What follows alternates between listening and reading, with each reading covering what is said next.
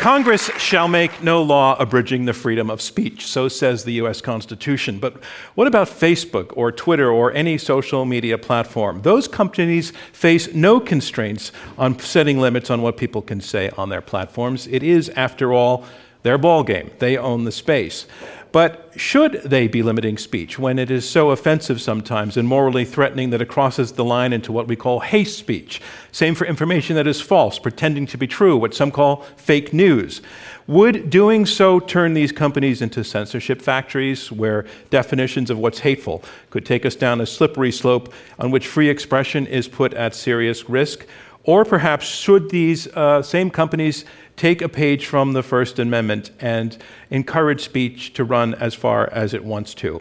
Well, we think all this has the makings of a debate, so let's have it. Yes or no to this statement: constitutional free speech principles can save social media companies from themselves. I'm John Donvan. I stand between two teams of two experts in this topic who will argue for and against this resolution. As always, our debate will go in 3 rounds, and then our audience here at the National Constitution Center in Philadelphia will choose the winner. And if all goes well, civil discourse will also win. One more reminder to our audience to cast your pre-debate vote. Visit iq2us.org/vote. And remember, it's the difference between the first vote and the second vote that determines our winners. Our resolution, one more time: constitutional free speech principles can save social media companies from themselves. Let's meet the team arguing for the resolution. Please first welcome David French. David, welcome to Intelligence Squared. You are a senior writer for the National Review. You're an attorney. Sometimes you say you're a recovering attorney. You're a free speech advocate. You're a veteran of Operation Iraqi Freedom. You have a New York Times best-selling book out and another one called The Great American Divorce coming out this year. After your long career in law and your love of the First Amendment, the fact that we are at the National Constitution Center, a shrine to the Constitution, does being here give you chills? The debate gives me chills because it reminds me of 2 dates. 1789, the date the Constitution was ratified, and 1798, the date that the founding generation passed the Alien and Sedition Acts, indicating that debates about free speech have been alive as long as our Constitution has been alive. And are still with us, as we're going to be debating tonight. Ladies and gentlemen, again, David French. And you have a partner arguing this with you. Please welcome, ladies and gentlemen, Corinne McSherry. Corinne, thanks so much for joining us at IQ2. You are the legal director at the Electronic Frontier Foundation. That, if you don't know, is a nonprofit that defends civil liberties in the digital world. Corinne, you have said that some of your favorite cases involve defending political expression. Do you have a particular example you can share? Well, it's hard to choose. So I'll just tell you about a recent case that was particularly fun. And that involved a situation where a group of activists took to the streets of Washington, D.C., and Philadelphia, and New York, handing out spoof copies of the Washington Post, in which the headline announced that Trump had at last resigned. It was lots of fun. They got lots of attention. The Washington Post also paid attention and was not happy. So they received a legal threat. They called us. We intervened, and we explained to the Washington Post what they should already know, which is that that spoof was protected by the First Amendment. Washington Post should know that. They realized it. They backed down. We called it a win. I can see what kind of debater you are already. Again, ladies and gentlemen, the team arguing for the resolution. And we have a team arguing against this resolution. Please first welcome, ladies and gentlemen, Nate Persily. Nate, it's great to have you at Intelligence Squared. First time here, and you are a professor at Stanford Law. You are the director of the Stanford Project on Democracy and the Internet. You're now working on a new research project that is likely to come up tonight. You are leading the charge to make Facebook data available for election research. Tell us a little about what that's about. So along with a Harvard professor named Gary King, I co-chair something called Social Science One. And this is an attempt to make Facebook data available to the world's scientific community in a safe, privacy-protected way to ensure that we can figure out the answers as to how social media is affecting democracy around the world. Oh, sounds very interesting. And we'll be hearing more about this after the election, I'm guessing. Okay, ladies and gentlemen, Nate Persily, thank you. And your partner, Marietje Schaake, you have traveled some way to come with us. It's great to have you here at Intelligence Squared. You are a Dutch politician. You are a member of the European Parliament. You are also the founder of the European Parliament Intergroup on the Digital Agenda for Europe. In 2017, Politico named you one of the 28 most influential Europeans, calling you the ultimate digital MEP. We don't know what MEP means. What is that? Oh, it means member of European Parliament, sorry. Yes. So what I'm really asking you is, what does the ultimate digital MEP mean? It's digital is the word I should be focusing on. Yeah. So for the past 10 years that I've had the pleasure of serving in the European Parliament, I've tried to bring the worlds of technology and politics closer together, because I think it is more important with every day that passes. Technology is everywhere.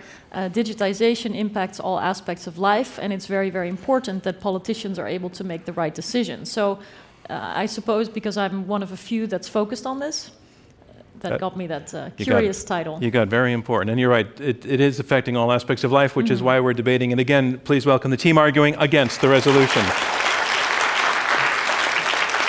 And so on to the debate. We start with round one. Round one will be opening statements by each debater in turn. These statements will be 6 minutes each.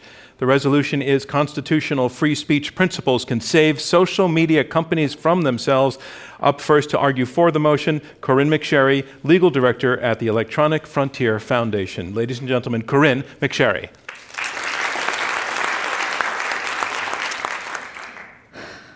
Well, thank you. Thank you for having me. I'm really excited to be here to talk about this topic. I feel like this is what I live and breathe these days, because that's the reality of defending speech online, is talking about content moderation and trying to figure out what to do about it. Because I think one thing we should surely be able to agree on is that it desperately needs saving. The content moderation system, what we call sometimes platform or private censorship, is fundamentally broken. What Twitter, Facebook, Pinterest, Medium, everybody's trying to manage all the content on their platforms and make sure nobody ever says anything bad, and it's not working. In fact, it's fundamentally broken. Now, let me start by acknowledging something. The internet offers extraordinary tools for us to connect, to organize, to educate, to access information. It's an amazing, amazing thing. But the reality is online speech can also be awful, ugly, and cause real-world harm. So I want to get out of the gate by acknowledging that that is true. The question is, what's the best way to address that problem? And the reality is that the current system of content moderation is not the answer. Let me count the ways. First of all, the fact of the matter is social media platforms are just really bad at deciding what speech should stay up and what should stay down. So I'll just give you a few examples. We've seen prohibitions on hate speech used to shut down conversations between women of color about online harassment. We've seen rules against harassment used to shut down the accounts of activists in Egypt, in the United States, and around the world. We've seen a ban on nudity to be used to take down classic artworks, including the Philadelphia Museum of Art had its account flagged because it posted a so-called suggestive painting of a woman eating an ice cream cone. That was taken down by Facebook. Queer and transgender youth, hoping to connect with new communities, are having difficulty doing so because of Facebook's real names policy, which prevents them from engaging online anonymously.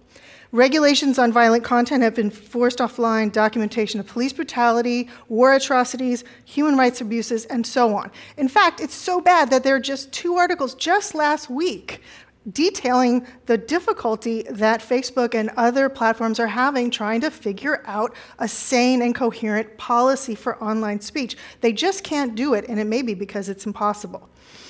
Another thing that's happening related to that is that this content moderation, it's causing real harm to the moderators. They end up having PTSD-like symptoms when they have to review all this awful content and make decisions about it.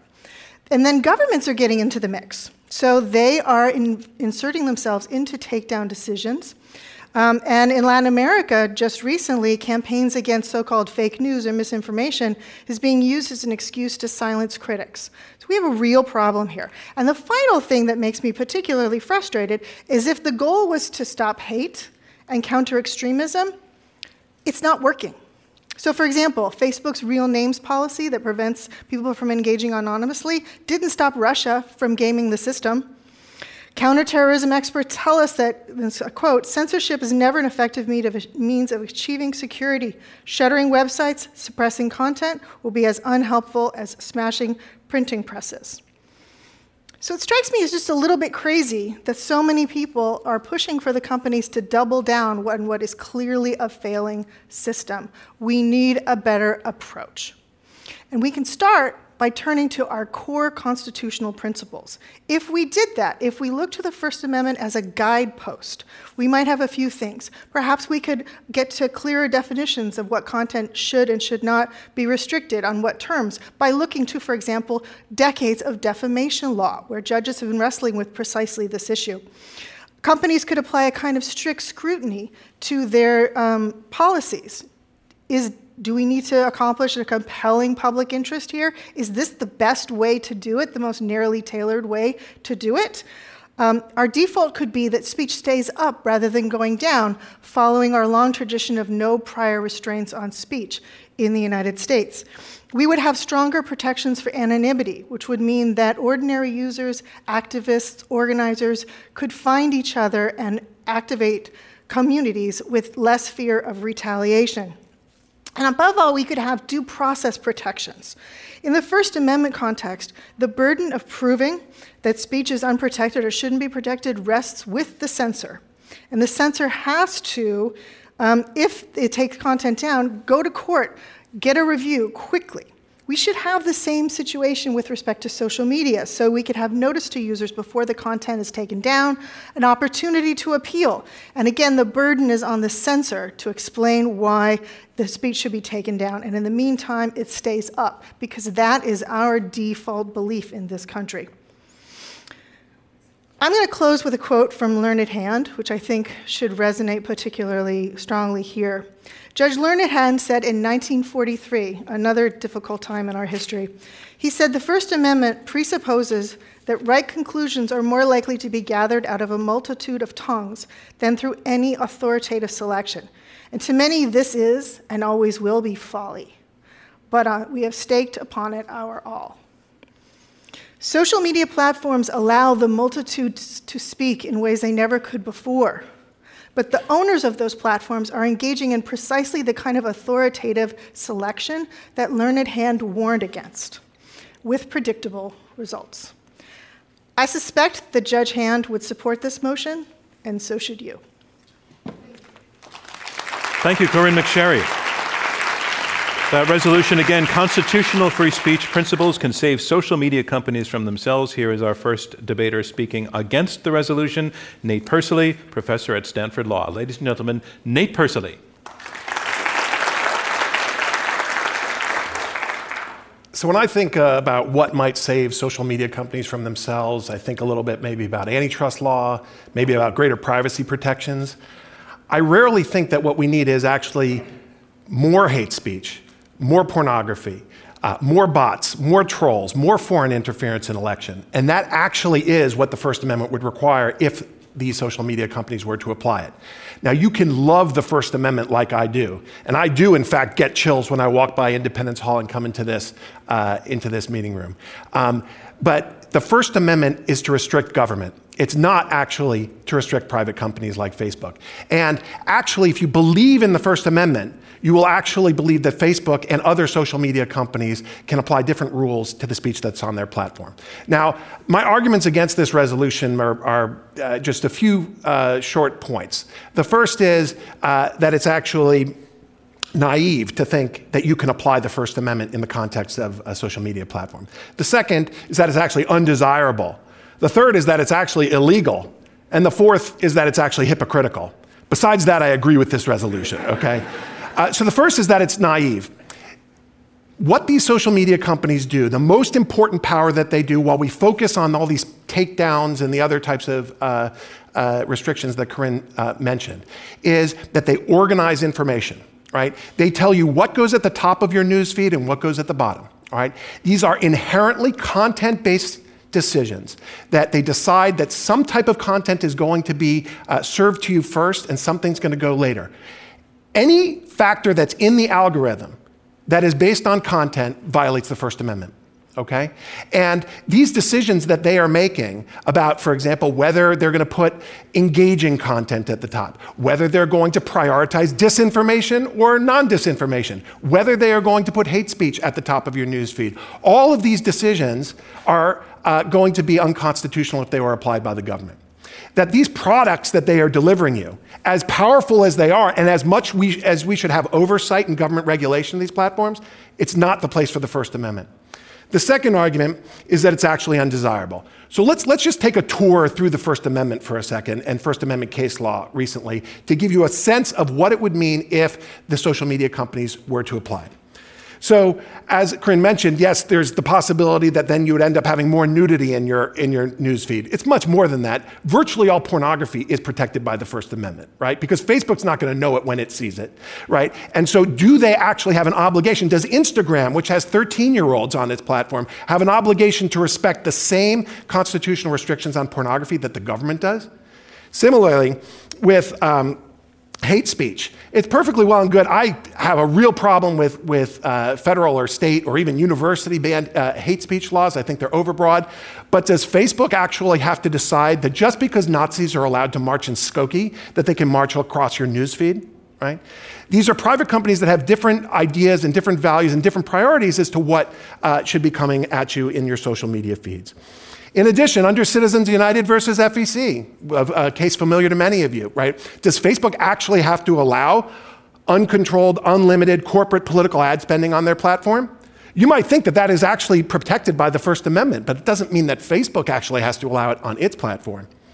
And you could go on and on. Violent video games, right? No prior restraints, which would prevent all algorithmic curation. Or, as Corinne mentioned, the issue of anonymity, right? Can Facebook require that people actually use their real names and that they be sort of open and notorious in their speech? Maybe not. Maybe it's desirable that they keep anonymity, and there are plenty of places on the internet that you can be anonymous.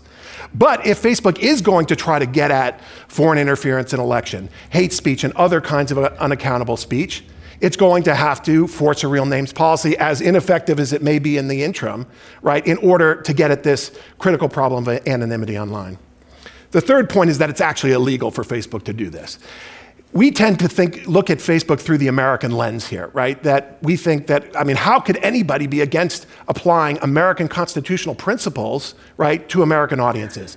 The truth is, Facebook is an international platform. And so while Holocaust denial is perfectly protected under the US Constitution, right, and you can say all kinds of things that would be abhorrent, you know what? Germany might have a different view on this. Myanmar, in a condition of civil strife and racial hatred that is really a tinderbox, they have different rules when it comes to hate speech. And for an American multinational corporation to then decide that there is one standard, a US constitutional standard that then is going to apply around the world, is a real problem. The last point is that it's actually hypocritical.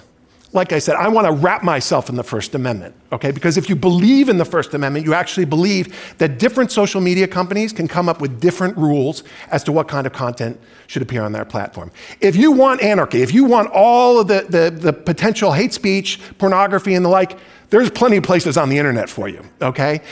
You can go to Gab if you're worried about censorship of conservatives. You could go to Reddit and create your own subreddit for a particular issue. You could go to closed email lists and bulletin boards.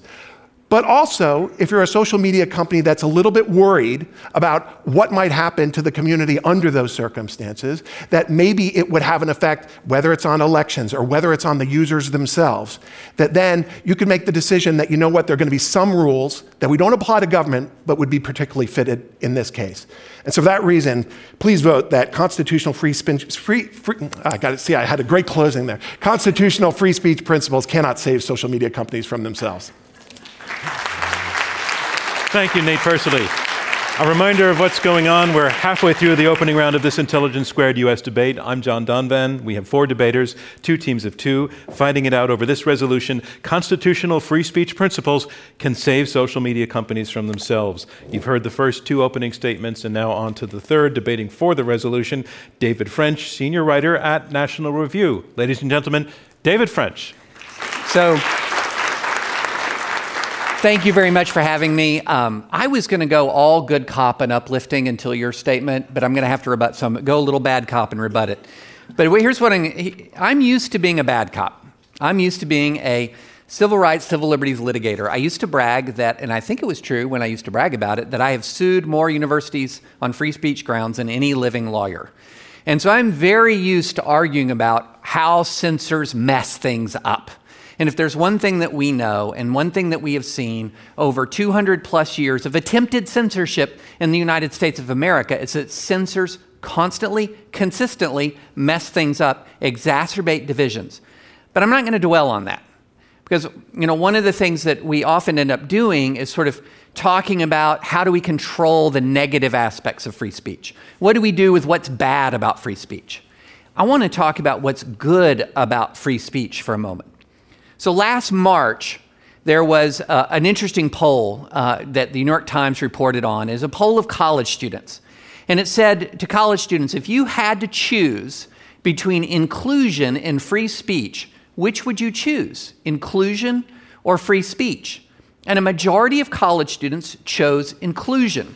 Now, at first I was mad about this poll. I was like, that's not the choice. That is absolutely not the choice. It's the choice that we tend to think is being made here on social media, that we need to censor people to protect, for example, disadvantaged or historically marginalized communities, that there is some sort of battle between inclusion and free speech, when the reality is exactly the opposite. If what history has shown us is that free speech facilitates inclusion, free speech facilitates justice, as Frederick Douglass said, free speech is the great moral renovator of society. And you don't have to look anywhere besides the history of the United States of America to see this truth.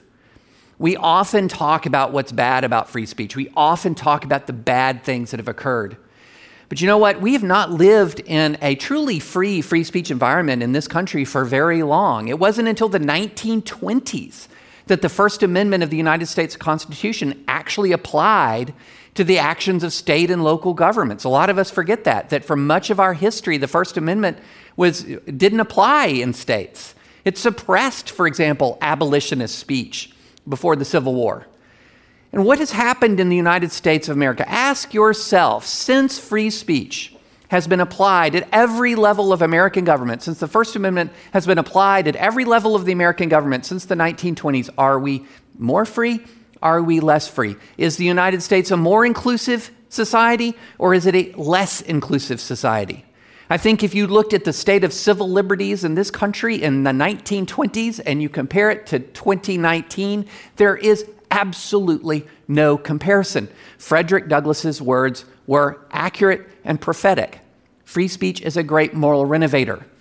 Now, that does not mean that free speech doesn't carry with it some negative effects and negative consequences and negative actions. There is such a thing as bad speech. But, we tend to make fun of college students these days. We call them snowflakes because they don't like to hear bad speech. But you know what? College students have to endure a lot more than the users of social media. Why is this? There's something we haven't talked about yet. One thing that every user of social media has the ability to do is block or mute, and that has no problem and no impact on the First Amendment. When I was in law school, there were people who would boo and hiss me when I talked. They didn't like what I had to say. Think how much better they would feel if they'd been able to mute me live. It would have gone something like this. I disagree. The Establishment Clause they would be relieved of any obligation to ever hear from me again. That's what a feature that we have in every major social media platform. If you don't like to see speech, you don't have to see it anymore. But so when we're talking about social media censorship, we're often not talking about protecting your own eyes, because you can protect your own eyes in the same way that you can choose not to watch Game of Thrones and miss out on the greatest show in the history of television. You can make that choice. I can choose not to follow people on Twitter, or more satisfyingly, I can choose to mute them so they're just screaming into the void, not knowing I never see it. I have an ability to curate and manage my own feed. And so when we're talking about sanctioning social media censorship, what we're talking about is enabling me, enabling a panel, enabling a board somewhere, some distance from me, of often incompetent composition, as my debating partner has indicated, to decide not just what I am going to see, because I can decide that, consistent with the First Amendment, but to decide what everyone else will see on the basis of criteria that are broad and that are vague, and that the very action of arguing about this facilitates the division that is right now tearing this country apart. The answer traditionally in American history to bad speech is better speech. In social media, the answer to bad speech can be better speech, or it can just be blocking. But what we should not do in these new platforms that span the globe, that dominate much of American political discourse, is to unlearn the lesson that we have learned since the incorporation of the Bill of Rights in the 1920s to every state, local branch of government. And that is this: that free speech, for all of its problems, is the great moral renovator of our society, and we still have renovation to do. So I would urge you to vote yes on this resolution. Thank you, David French. And that resolution again, constitutional free speech principles can save social media companies from themselves. Here to make her opening statement against this resolution, Marietje Schaake, Dutch politician and member of the European Parliament. Ladies and gentlemen, Marietje Schaake.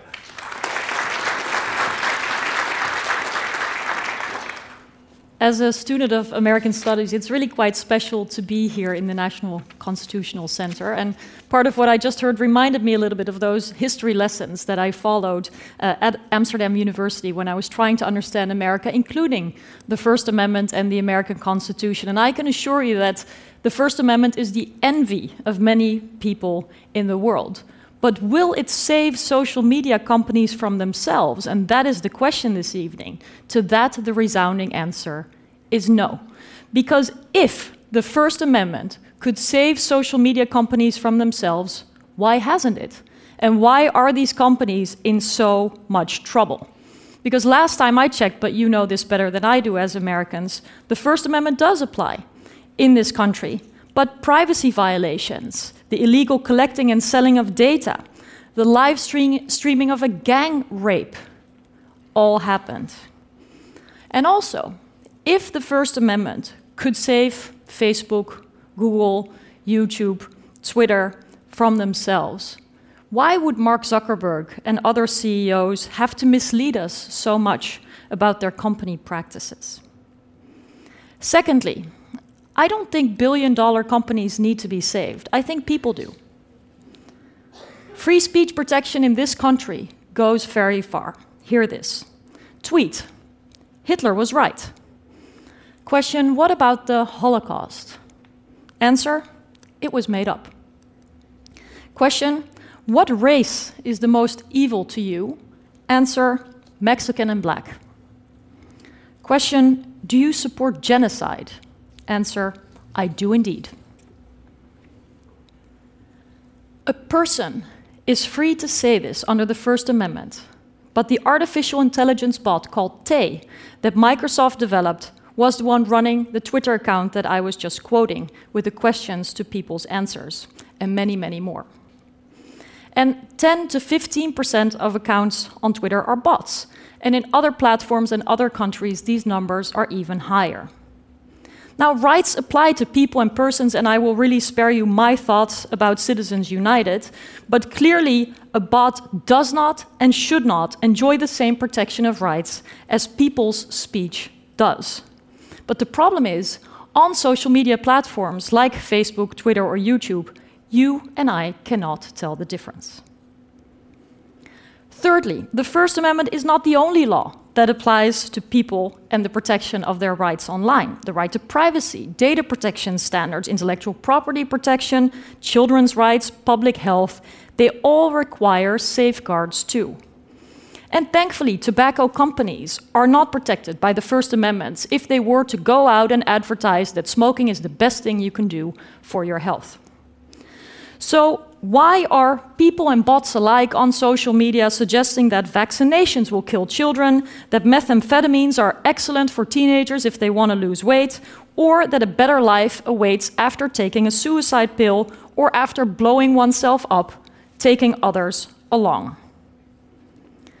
And lastly, there is not enough oversight over the algorithms that govern social media companies' business models, over the data that they collect and that they sell. And without this oversight, social media companies can make all kinds of lofty claims about how they're going to filter out fake news or how they're going to avoid the posting of copyright-violating messages. But whether and how this is done, this filtering out of harmful content, while respecting the First Amendment, and we've just heard how important that is, it is entirely unknown how these algorithms are working. So, concluding, while I believe that the First Amendment is crucially important, it is not at all enough to save social media companies from themselves, from doing harm to children, to people, our societies, and the world. Tech companies do not distinguish between expression of a person and a bot, and they actively want to avoid oversight. I say this to you as a serving member of European Parliament who's been on the receiving end of lobby effort after lobby effort. These tech companies are allergic to regulation. Now, for the social media companies to save themselves, I believe they have to put people over profit.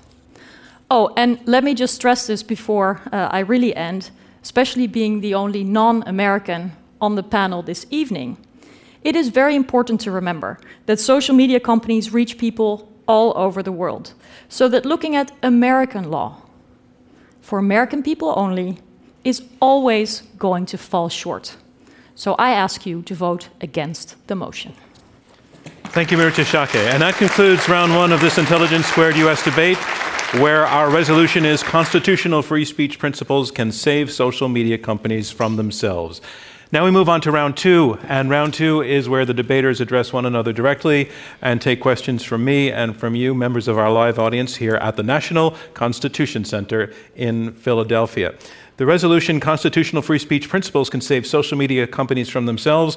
The two debaters arguing against this resolution, Corinne McSherry and David French, are making the assertion that at present, the system being used by these companies is fundamentally broken.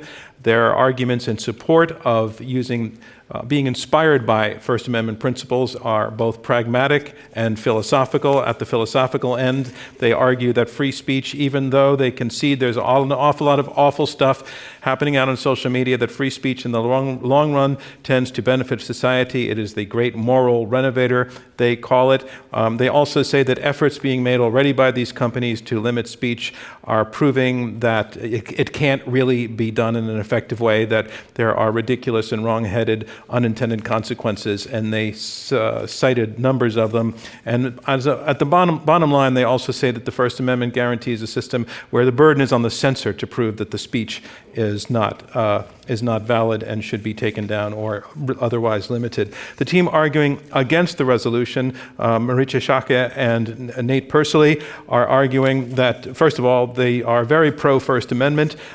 They are adamant about that, referring to it as the envy of the world, but as an inspiration for guiding these companies in forming their own policies. They say that doing so would be naive and undesirable and actually illegal, citing the example of countries like Germany, which have their own rules on this. In Germany, Holocaust denial is actually illegal. In the United States, under the First Amendment, it is not illegal to do that. How would that work? They talk about the fact that a number of the social media accounts, 10 to 15% in some places, are actually bots. Do bots have rights of free speech or not? And basically they say the First Amendment on its own is not enough to save these companies from themselves, and it's misguided to take American principles and try to apply them globally around the world. I want to go to the team arguing against the resolution. You're saying that constitutional free speech principles will not save social media companies from themselves. I noticed that your opponents used the C word a number of times, censor and censorship. It's a pejorative word, I think, in this context. They're saying that you're basically arguing for censorship. Nate Persily, are you pro-censorship? No, I'm not pro-censorship. So what's the difference? But the problem, again, is that you have no choice here. All right, what the social media companies are doing is organizing information for you, right? They have to make some decision as to what goes at the top and what goes at the bottom. That in and of itself, right, if it's done by the government, is going to violate the First Amendment. So you can call it censorship, right, but it's essentially what the platform is, which is that it's curating and delivering information to you, right? And so there's certainly the case that there are a parade of horribles on the other side, right? That you could, and Corinne mentioned many of them, that they could be over-inclusive in their content. But the slope is slippery in both directions, okay? And so all of us are going to dig our heels in on some part of that slope. We're not going to say that Facebook has to allow everything onto the platform, right? The question is it the First Amendment? And I've given you the whole sort of array of First Amendment cases that would constrain Facebook, whether it's Citizens United, whether it's the ban on or the prevention of a ban on anonymity and the like. All of those things are then going to apply to Facebook, and they really wouldn't be able to regulate the platform. Corinne McSherry, you did use the censorship word, and your opponents are saying, I think the response was, you can call that if you want, but it's not really the point here. So can you take on that response? Sure, absolutely. So I think what we call it is private censorship. I mean, the traditional way of thinking about censorship is censorship by government, and this is different from that. But I would posit that it's in some ways, given how important social media platforms are right now, the decisions that are being made by a few corporations in Silicon Valley are having as much effect on online speech and the future of online speech as anything any government is doing at the moment. Although I would flag that, by the way, governments often participate in these takedown decisions. Governments take advantage of community standards policies to force content offline that they could never do officially, but they do it via a community standards flag. What's an example of that? So one thing that's happening is that, as I understand it, the government of France is either France or Germany is embedding someone at Facebook to help them make decisions about what content should stay up and stay down. We also get a lot of sort of quiet reports from companies where they don't want to admit publicly that this is what's happening, but it nevertheless is what is happening. Let me ask Maricha Schaake, is that problematic that an official of the government of France is taking part in the conversations at Facebook about what to take up or take down? Well, I think there should be an independent assessment of whether a takedown is appropriate or not based on the law. But what we see now is indeed that these private companies, also for their own business decisions, are taking down content for a variety of reasons. So while the First Amendment, at least in this country, and you mentioned France, but I'm going to try to stay focused on the area where these companies are incorporated and where the First Amendment applies. They are themselves not respecting it. So how is the First Amendment going to save these companies from themselves if they've had all the opportunity in the world to actually live by the Constitution and make the law leading? They haven't. So I just don't think it's going to save social media companies from themselves.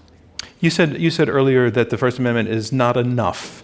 What else is needed? Right. What is needed then? What is your vision for the solution? Well, I believe one of the main challenges that we face both in Europe and in the United States is that currently these social media companies, the platforms specifically, they enjoy an exception of liability. And this is, in our law, part of the e-commerce directive. I think it is your section 230 for the lawyers in the room. But it basically means that they are claiming, under this law, that they are a neutral platform. They're simply just connecting A to B. Like the phone company would be, like the phone company, or like eBay. Does eBay know that a stolen car is being sold, for example? No, it would say we're not liable for that. We're simply connecting the seller and the buyer.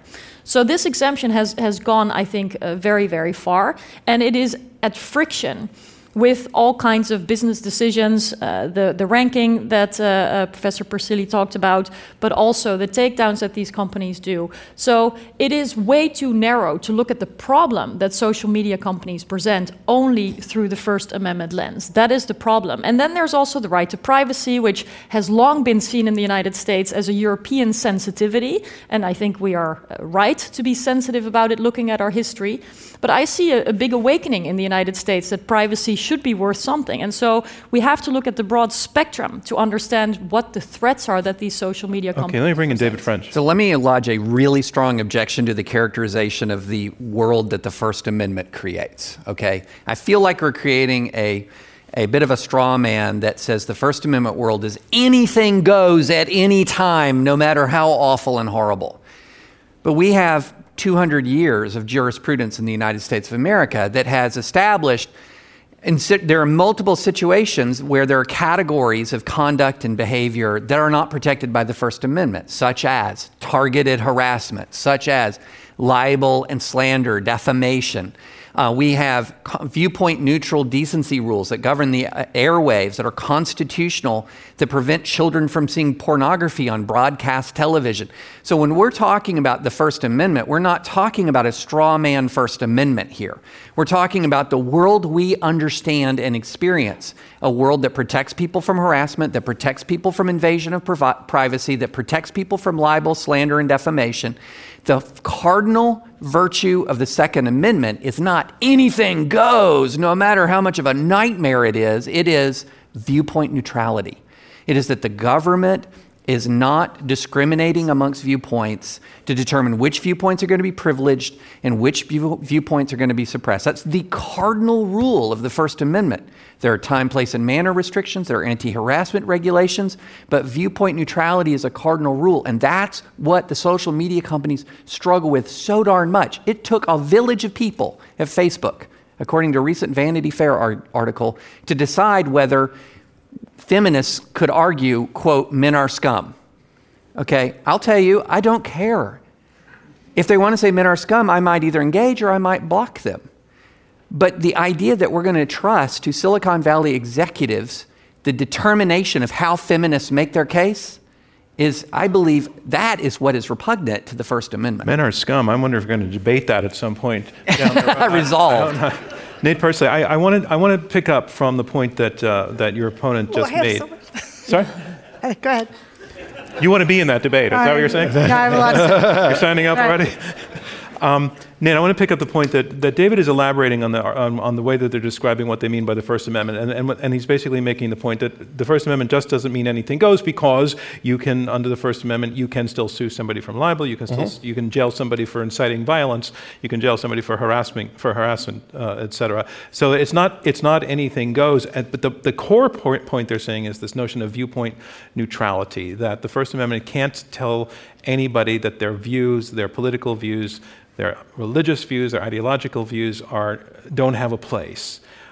Can you respond to that? Because in fact, is Facebook not in the position, as if it tries to govern its space, to be telling people certain views don't have a place there? So, the strategy that I think they're taking is to narrow the First Amendment to basically 10% of First Amendment. No, to the actual First Amendment. Well, no, let's just talk about anonymity, because that I think really kind of crystallizes the issue, right? This is an area where the government has to respect anonymous speech. In fact, the Federalist Papers, right, written not too far from here, had Publius as the author, right? We have a proud tradition of anonymous speech. It is right for the government to respect anonymity, but it's anonymity which gives us the bot problem that Marichka talked about. It gives us the foreign interference in elections problem. It gives us the unaccountable and hate speech problem online. Okay? Now, again, you can clothe yourselves, as I'm trying to do, in the First Amendment and say that this should be the restriction on government. And in fact, that social media companies, if they want to let everything go, they can, or just to adopt the First Amendment, they could. But the point is, what the First Amendment provides, right, is that each one of these companies, if they want to decide that, hey, we're going to have a different type of environment on our platform. We're not going to allow foreign interference in elections because we're worried about what the impact is going to be. We're not going to allow sort of sexualizing of children and the like. By the way, this is a really, and if I could, just to give you a real concrete example that I just learned about Reddit, which is one of the most libertarian, anything goes kinds of platforms, has adopted a rule. It's not about child pornography. It's about, on our platform, you can't sexualize children, because what they found was that there were these communities that were developing on Reddit where they were perfectly sort of legal photos, but then the way people were talking about it, right, was really, really scary, right? And to be honest, if a platform wants to allow that kind of speech, they have the right to, but they also have the right to make a decision that that's not appropriate on the platform. I want to take a question to Corinne. We've been talking about offensive speech for the most part, but there's another thing that's out there, and that's this thing called fake news that became very, very prevalent and problematic since 2016, and actually before that. And I mean real fake news. Well, I can't believe I'm saying real fake news. Stories that are put out there that are whose authors are knowingly aware that the information is false, not the news that you don't like, but the stuff that's false. How does the First Amendment issue work into that? We're not talking, is that content neutrality come into play there? Well, I think that the best way to approach, there's actually a lot of people who are trying to do research right now to figure out what's the best way to get at the fake news problem. It is not obvious to me that asking Silicon Valley to solve it for us is the right path forward any more than asking Silicon Valley to solve many other problems that we have. Just if you let me digress just for a second, I noticed that Pinterest is now taking down content that's part of this sort of anti-vaccination movement. It seems to me that if you're worried about parents not vaccinating their children, maybe you shouldn't look to Pinterest to fix that problem for you. Maybe there are more effective ways of getting at that issue. And I feel the same way about a lot of the concerns that we have around protecting our elections. If we're worried about protecting democracy and protecting elections, maybe we should be thinking about things like, I don't know, gerrymandering, or any number of millions of other things that are affecting our elections, and perhaps focus a little bit less on this one symptom that we think maybe we can get at by calling Mark Zuckerberg on the carpet and asking him to do more and double down on what is already a completely failed system. I'd like to go to the audience for some questions now, and the way that will work, if you raise your hand, a microphone will be brought to you, and I would ask you to stand up and tell us at least your first name, and then ask your question. Does anybody have anything to go with? Okay, right down front row here. Again, it's coming this way, and if you could stand up, that would be great. David Harrison, it seems to me the problem is, one, the huge mass of information that you have with the social media. Newspapers or radio, our traditional forms of information, had a limited pool that they could pull from. Certainly they were commercial and maybe slanted the news, but there was one responsibility, and two, there just was enough that they could pick and choose because that's all they could publish. Here, I don't understand really how even Zuckerberg or any of the major platforms can actually pick and choose. And I'd like you to talk about that because it is so vast. Let me bring that question to the side. It becomes almost an impossible, either way, it's impossible. Let me bring that question to the side arguing against the resolution, because it also picks up on something Corinne McSherry said at the beginning, which is that it's kind of impossible to do. There's just so much out there. That you couldn't possibly keep up with everything that's needed, and to make the judgment calls, being able to read, first of all, intent and outcome and consequences. So take that on, Maricha. Sure. If these companies are going to make these choices, how do they do it? And do it well? We need much more scrutiny on what the companies are doing already. But say you have that, how does it work? I mean, is there an army of 100,000 people checking? Is it algorithms? How does it actually happen? Call me a pacifist, but I don't like to think about armies. Legions. I think that's military also. A mob of fact checkers. Yeah. No, but one of the main selectors of what information comes first, this was the gentleman's question as well, and what information shoots to the top or goes down to the bottom, is determined by algorithms. These algorithms are extremely influential. I'm the daughter and the sister of a doctor, and I recently saw a sign that I thought was very clear in explaining this, which was in a doctor's office saying, "Please don't confuse your Google search with my medical degree." And unfortunately, the consequences of these searches are actually not that funny. There are people who think that by drinking olive oil or doing some kind of rain dance can be cured from cancer, even though they are very, very ill. So I believe that the way in which information is ranked and the deeper impact on our democracy, on our rights, constitutional rights, universal human rights, needs to be scrutinized much more. So we need oversight over the algorithms in order to even know what the decisions are that they're making, and whether the intended and unintended consequences are not causing unacceptable harm. So part of your answer then is the algorithms need to be fine-tuned and watched over, and somebody needs to be doing the oversight. Okay, like a regulator. Let me take that to your point. Like a regulator. Mm-hmm. Corinne, to respond. I think more transparency would be fantastic. I could not agree more, but I don't think it changes the outcome of this. What I would say is that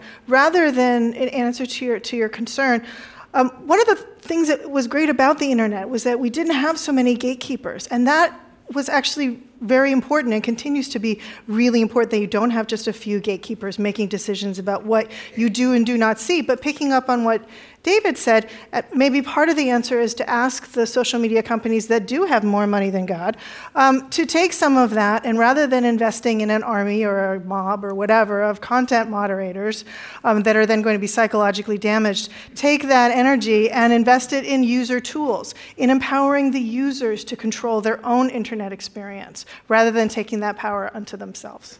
Another question? Right back there. And Mike will come up to you, and if you could stand up, please. So my question is... Would you mind standing? Oh. Thanks. Just so we can see with the camera. Appreciate it. So my question is for the pro side. So it seems that Corinne, you say it? Corinne, sorry. So you talked about effects of social media on elections, and then you talked about there's like 1 million, I think the term used was 1 million other things, gerrymandering, what have you. So it seems that you disagree with your opposition in regards to the effects that social media has on the democratic process. It seems that they're trying to maximize and you're trying to minimize it. So I guess I just formally ask, to what extent do you think social media has an impact on the democratic process and the way people cast their ballots? Can I ask you to rephrase your question to make it more on the point and ask each side to take on this? Does their vision of the way things should go actually enhance or diminish democracy? So would you say that the First Amendment approach you're suggesting would be an enhancement to democracy, and why? Oh, I think it's an enhancement to democracy for a couple. Are you good with my rephrasing your question that way? Thank you. Thumbs up. Thank you. I think it's an enhancement to democracy for a couple of reasons. Now, I will say and I will acknowledge that social media is a divided place. America is a divided place. It was getting very divided before social media. It's continuing to be divided. But the fundamental reality is that censorship itself is extraordinarily divisive. Censorship itself generates intense disagreement. Censorship itself can also even generate violence.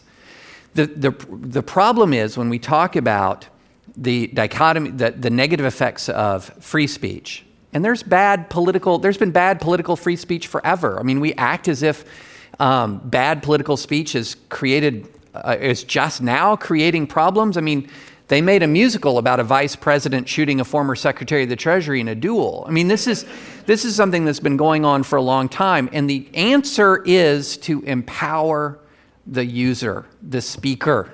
It is not to turn to Silicon Valley and say, save me from fake news. It is not to turn to Silicon Valley and say, save my delicate eyes, when I can click a button and save my eyes myself.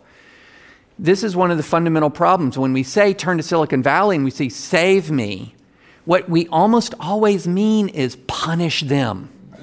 That's what we tend to mean. Right, we're looking to somebody else to fight our political battle for us, and that is not Silicon Valley's place. So rather than responding directly to what was just said, I want you to respond to the question. Right. The question is the vision as you lay it out, where these companies would be making more of these choices that your opponents find offensive, would that be an enhancement or diminishment of democracy? Again, they make these choices no matter what. But what's the answer to the question? No, well, the answer is that it's irrelevant. Are you saying? No, that they cannot respect the First Amendment in the way that they're proposing here, because they are making content-based decisions. I think the nature of the question is, if we're in a world where Facebook is saying you can't be a Holocaust denier on our site, or you're off, you can't be offensive against certain minority groups, or you're off, is that an enhancement to the democracy or diminishing democracy? Well, it's important to understand that there's more than just the American democracy at stake here, right? There are different democracies around the world that have different values. And so, my personal view is, look, I do take a more libertarian approach for what I want to see on my feed. But you know what? I go into those dark corners of the internet and I see what people are saying. But you have that right. All this user power that he's talking about, you have that right now. You okay, can choose to be on Facebook. If the law in Egypt tells Facebook that they have to shut down a particular guy talking that the government doesn't like, does Facebook go along with that? And is that an enhancement to democracy? Sometimes yes, sometimes no. And that it is an extremely difficult decision for them, right? So Holocaust denial, right? They will take down. Actually, in Egypt, they wouldn't. This is, they have really difficult choices that they have to make in different situations. Maricha. I think the example of Egypt is a very important one because this is not about what social media companies are doing and not doing only. This is about the rights that protect people. And people in countries where the rule of law does not apply are not protected yet. They are subject to all kinds of information that's being shared. Now, I believe very much that sharing more information and having more freedoms is good for democracy, but we should not confuse those rights with the behavior of those companies. And I feel like that is not clear enough in the arguments that the other team are making. I would like to see how social media companies are then actually applying the First Amendment, besides the point that people might be empowered, because I personally don't think we can put all the responsibility to understand the terms of use of all these tech platforms that would take hours, if not days, to read for non-lawyers, 16-year-old children, my 80-year-old neighbor alike. I mean, do you understand what you're saying yes to? So the fact that your opponents are arguing that in certain countries what you're talking about just can't fly because they have different tolerance for free speech. What do you do about that? Well, look, the default position of an American company, a social media platform that is seeking and its purpose, its founding purpose of these companies are to provide platforms for people's expression. No, it's this is part of the founding purpose of many of these organizations. That should be their default position. Now, if a law and another country is prohibiting them from following this platform, then they have a choice to make. Do they comply with the law or do they pull out from that country? And we're casting a lot of these laws, guys, as if these laws are all the laws out there are laws against Holocaust denial. No. If you're operating in China, if you're operating in many other countries, the laws are suppressing dissent in a truly authoritarian and brutal way. And so some of these companies need to make hard choices and say, that's just, the buck is not compatible with the purpose of this platform, and pull out.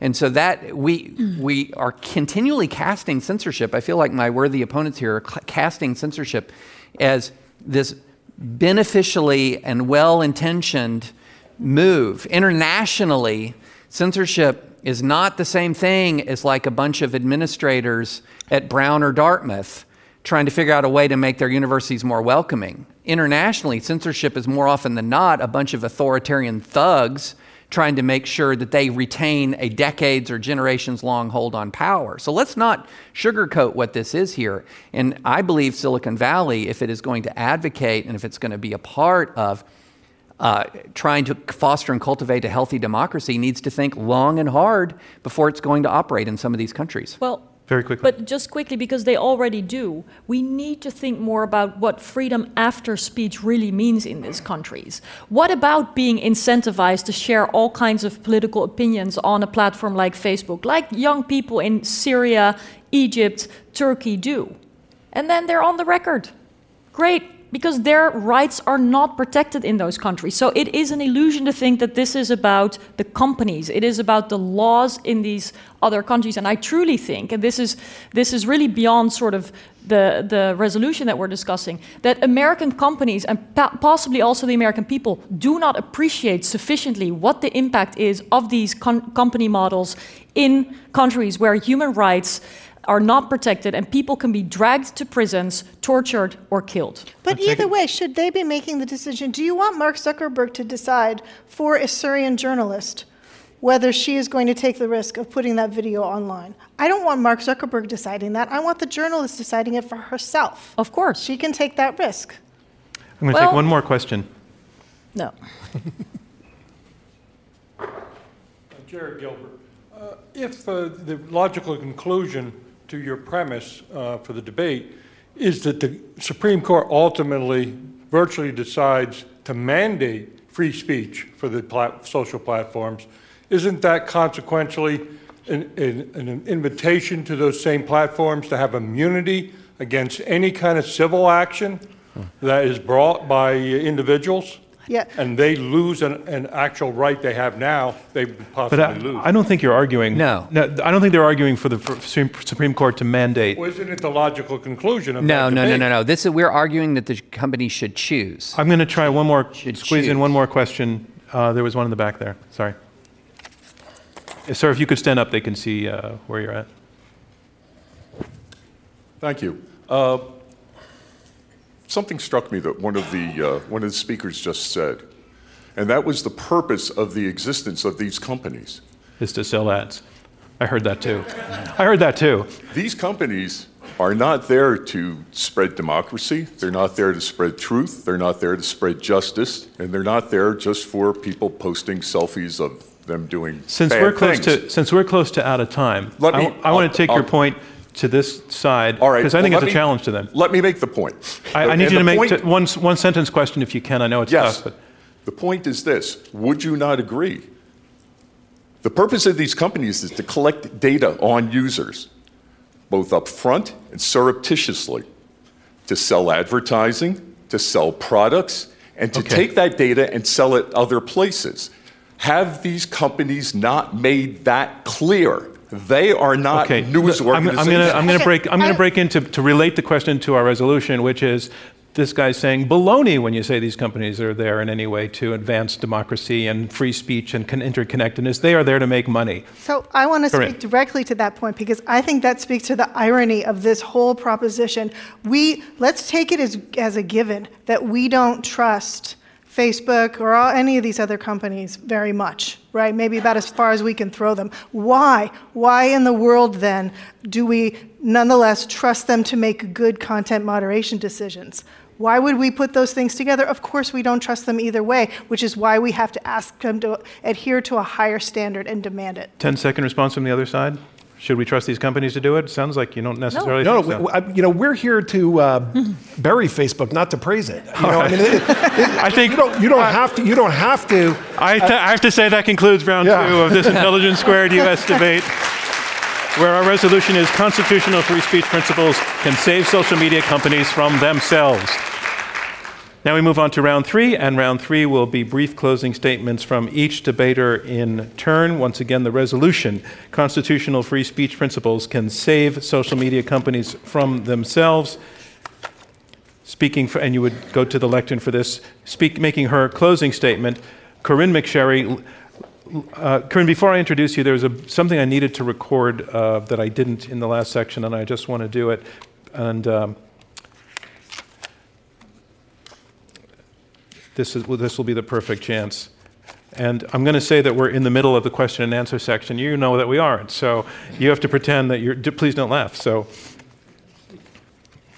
I want to remind you that we are in the question and answer section of this Intelligence Squared U.S. debate. I'm John Donvan, your moderator. We have 4 debaters, 2 teams of 2, debating this resolution, constitutional free speech principles can save social media companies from themselves. Thank you for your patience. Now I want to introduce Corinne. Making her closing statement in support of the motion here is Corinne McSherry, Legal Director at the Electronic Frontier Foundation. Thank you. My job at the Electronic Frontier Foundation is to fight for your digital rights, and there's a reason I do that job, and that's because I'm still a little bit of an idealist about the internet. Now, I know that a free and open internet, well, it's never been fully free, and it's never been fully open, and so that's an ongoing project.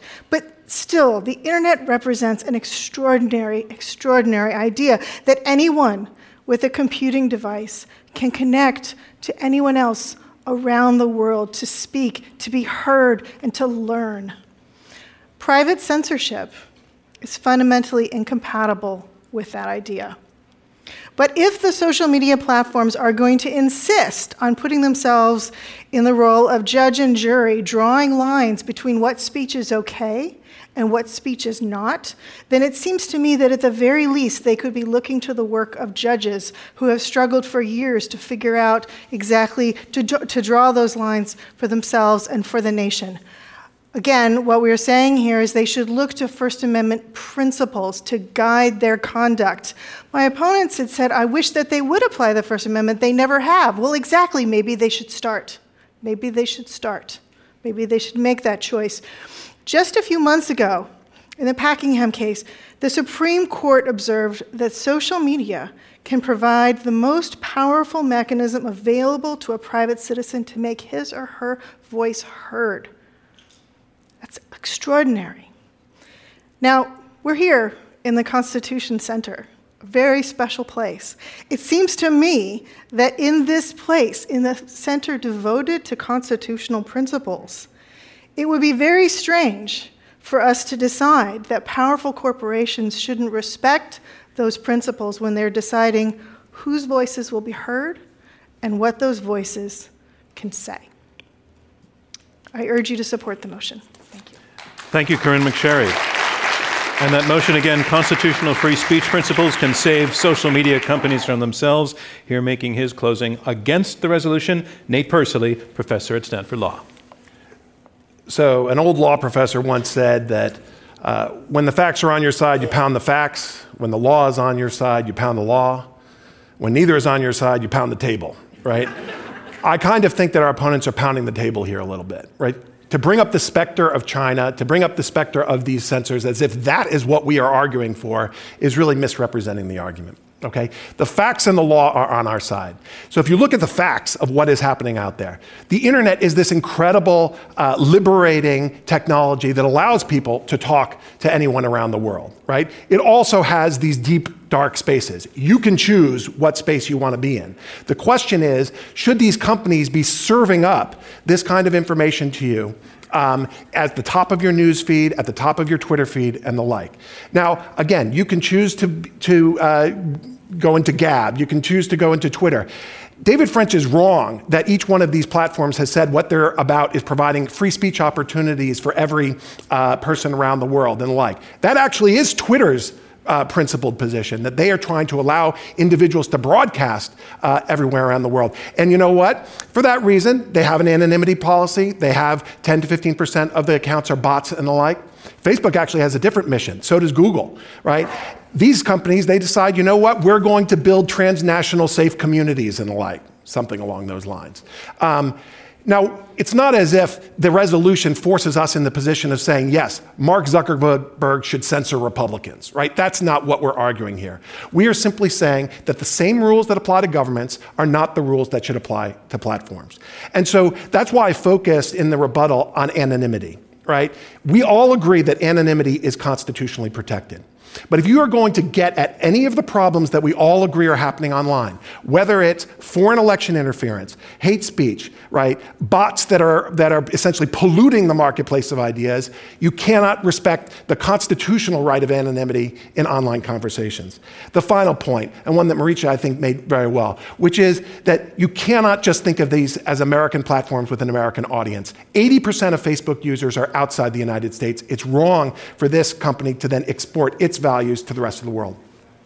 Thank you, Nate Persily. Resolution one more time. Constitutional free speech principles can save social media companies from themselves. Making his closing for the resolution, David French, senior writer at National Review. So let's be really clear here. My worthy opponent said he came to bury these companies, not to praise them. It is a very odd method of burying them, to grant them greater power over your speech, to grant them greater authority over the reach of your words. We're talking about companies that in many ways have demonstrated their untrustworthiness, not just with your privacy, but with your voice. That is not burying a company. That is empowering a company. If you vote no on this resolution, you're voting yes to a committee somewhere. No, that's best case. Real world. You're voting yes to a person who's in a cubicle somewhere halfway across the country, looking at pictures and deciding with a click of a mouse, yes, no, after a PowerPoint training and community standards, who's maybe seen enough weird stuff that they're now a flat earther. That was actually a report recently. Some of these content moderators are now flat earthers and 9/11 truthers, and they're deciding whether you get to speak. No. The bottom line is the person who decides whether you speak or not should be you. You have the power to see what you want to see on social media. You should also have the power to say what you want to say on social media. And if you don't like what's out there, the answer is to mute. The answer is to block, or God forbid, shut down the app or put down the phone. Now, I can't do that as a journalist. I'm just hopelessly addicted. But that is something that you have in your power. The last thing that you should do when troubled by speech is to turn to Silicon Valley and say, help me, Mark Zuckerberg. You're our only hope. And that's why you should vote for viewpoint neutrality and say yes to this motion. Thank you, David French. The resolution again, constitutional free speech principles can save social media companies from themselves. Our final speaker will be speaking against the resolution, Marietje Schaake, Dutch politician and member of the European Parliament. So I think from everything we've heard from both sides, it is safe to conclude that technology is not neutral. And that no one wants censorship, at least not here in either one of the teams, or that a minister of truth, so to say, would be a very bad idea. And I appreciate your concerns about that even more, with a president who calls out journalists as being of the fake news media on a daily basis. But there are many places in the world where we should be very concerned about the notion of a minister of truth. So then why would we effectively accept that someone like Mark Zuckerberg, but the other CEOs of the other social media companies, are in a position of power to operate with their business models like ministers of truth?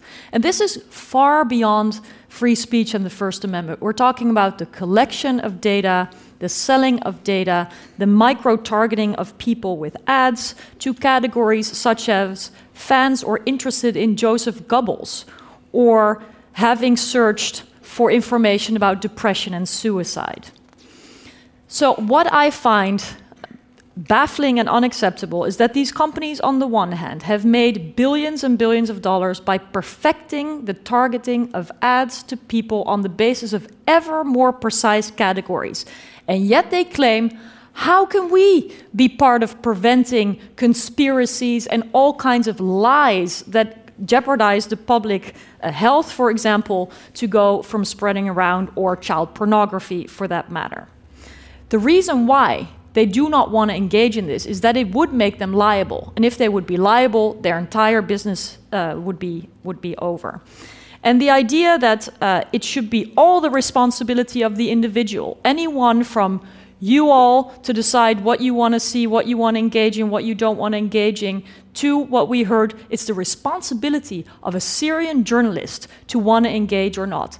I believe that people are not informed enough currently to know what they're saying yes to.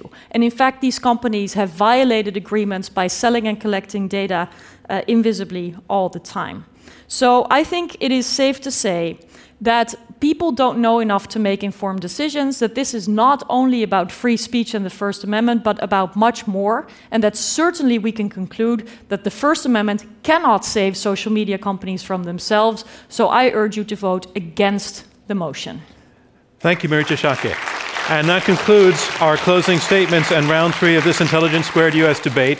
And now it's time to learn which side our audience here in Philadelphia feels has been most persuasive. We're going to ask you again to go to your mobile phone and go to the iq2us.org/URL. Vote to cast your second vote, and instructions are right there on the screens and also in your programs. While you're doing that, first thing I want to say is every time we've come here to the National Constitution Center, we've had a great time, first of all, just in working with the team, but secondly, in terms of the content that unfolds on the stage because of the framework of constitutional issues through which we run these policy questions. It's been a pleasure to be on this stage again, and I just want to thank one more time Jeff Rosen and everybody at the National Constitution Center. Thank you very, very much for having us.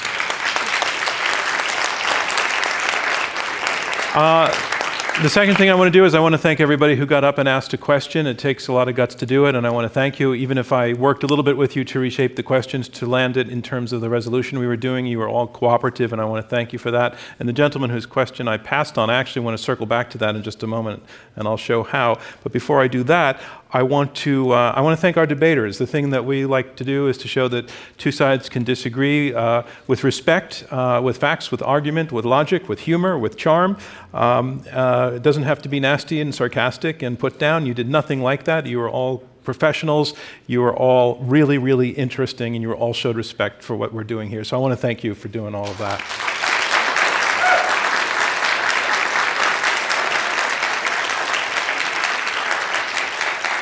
What I do want to do, I want to take sometimes when we have a little bit of time while we're tabulating the results, we like to have a little bit of a chat that's not part of the competition. This is not competitive.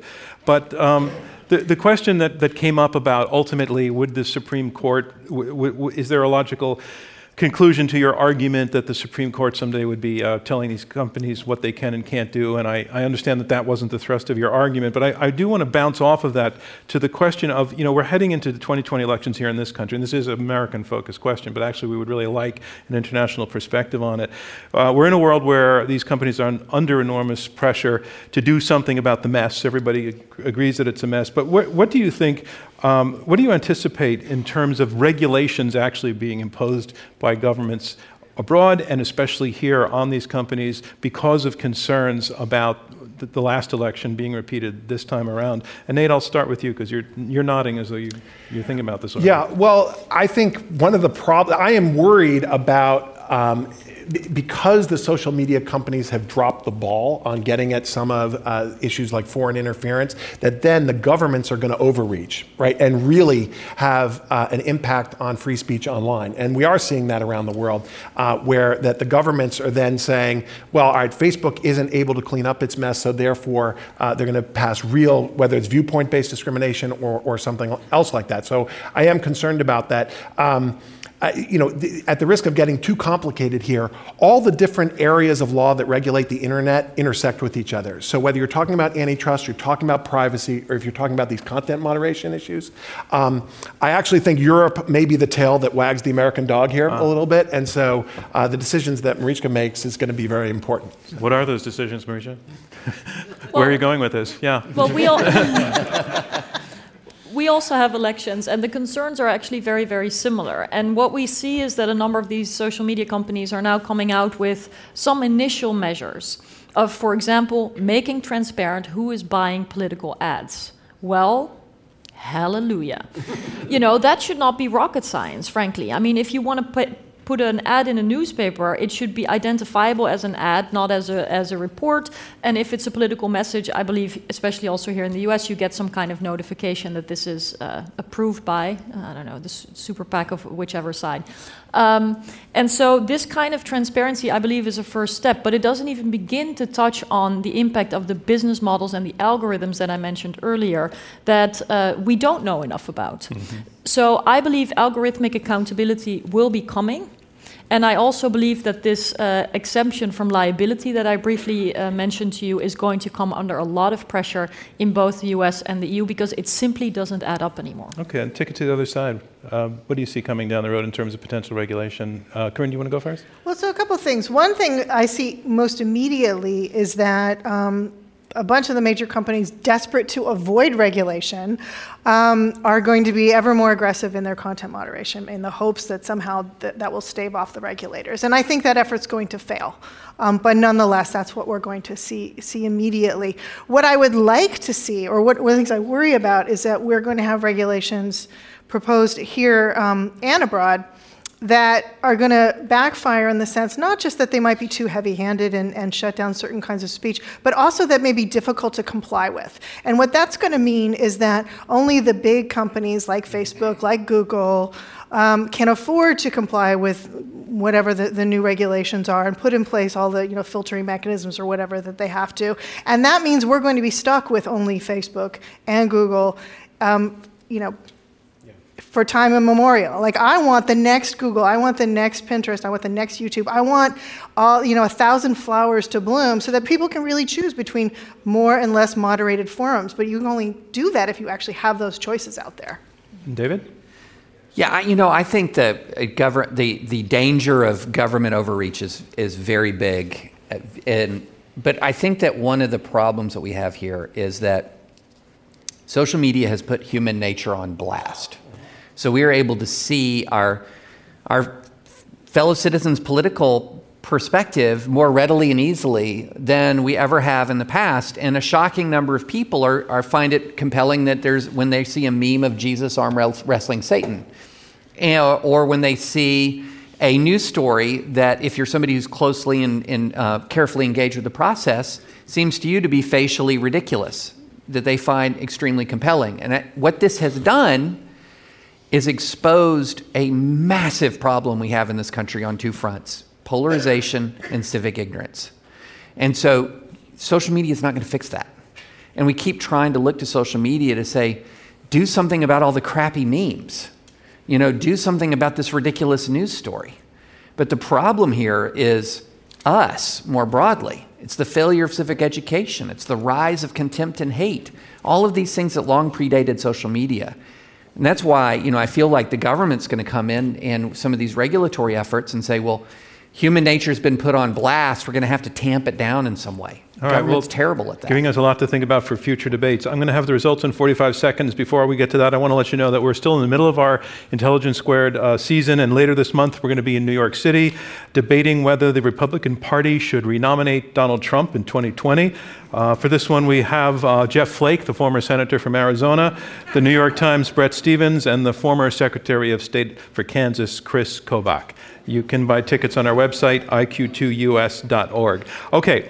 I now have the results, and I want to let you know that voting continues online for people who are watching via live stream. You can vote online, and if you even watch this or listen to this this debate afterwards on video or on podcast, you can continue to vote online. So the resolution, constitutional free speech principles can save social media companies from themselves. We had you vote twice. In the first vote, 38% of you agreed with this resolution, 27% disagreed, 35% were undecided. Those are the first results. Remember again, it's the difference between the first vote and the second vote that determines our winner. In the second vote, the team arguing for the resolution, constitutional free speech principles can save social media companies from themselves, their first vote was 38%. Their second vote, 36%. They lost 2 percentage points. The team arguing against the resolution, their first vote was 27%. Their second vote was 59%. They pulled up 32 percentage points. That makes them the winners. The team arguing against the resolution, constitutional free speech principles can save social media companies from themselves. Our winners. Congratulations to them. Thank you from me, John Donvan, and Intelligence Squared US. We'll see you next time.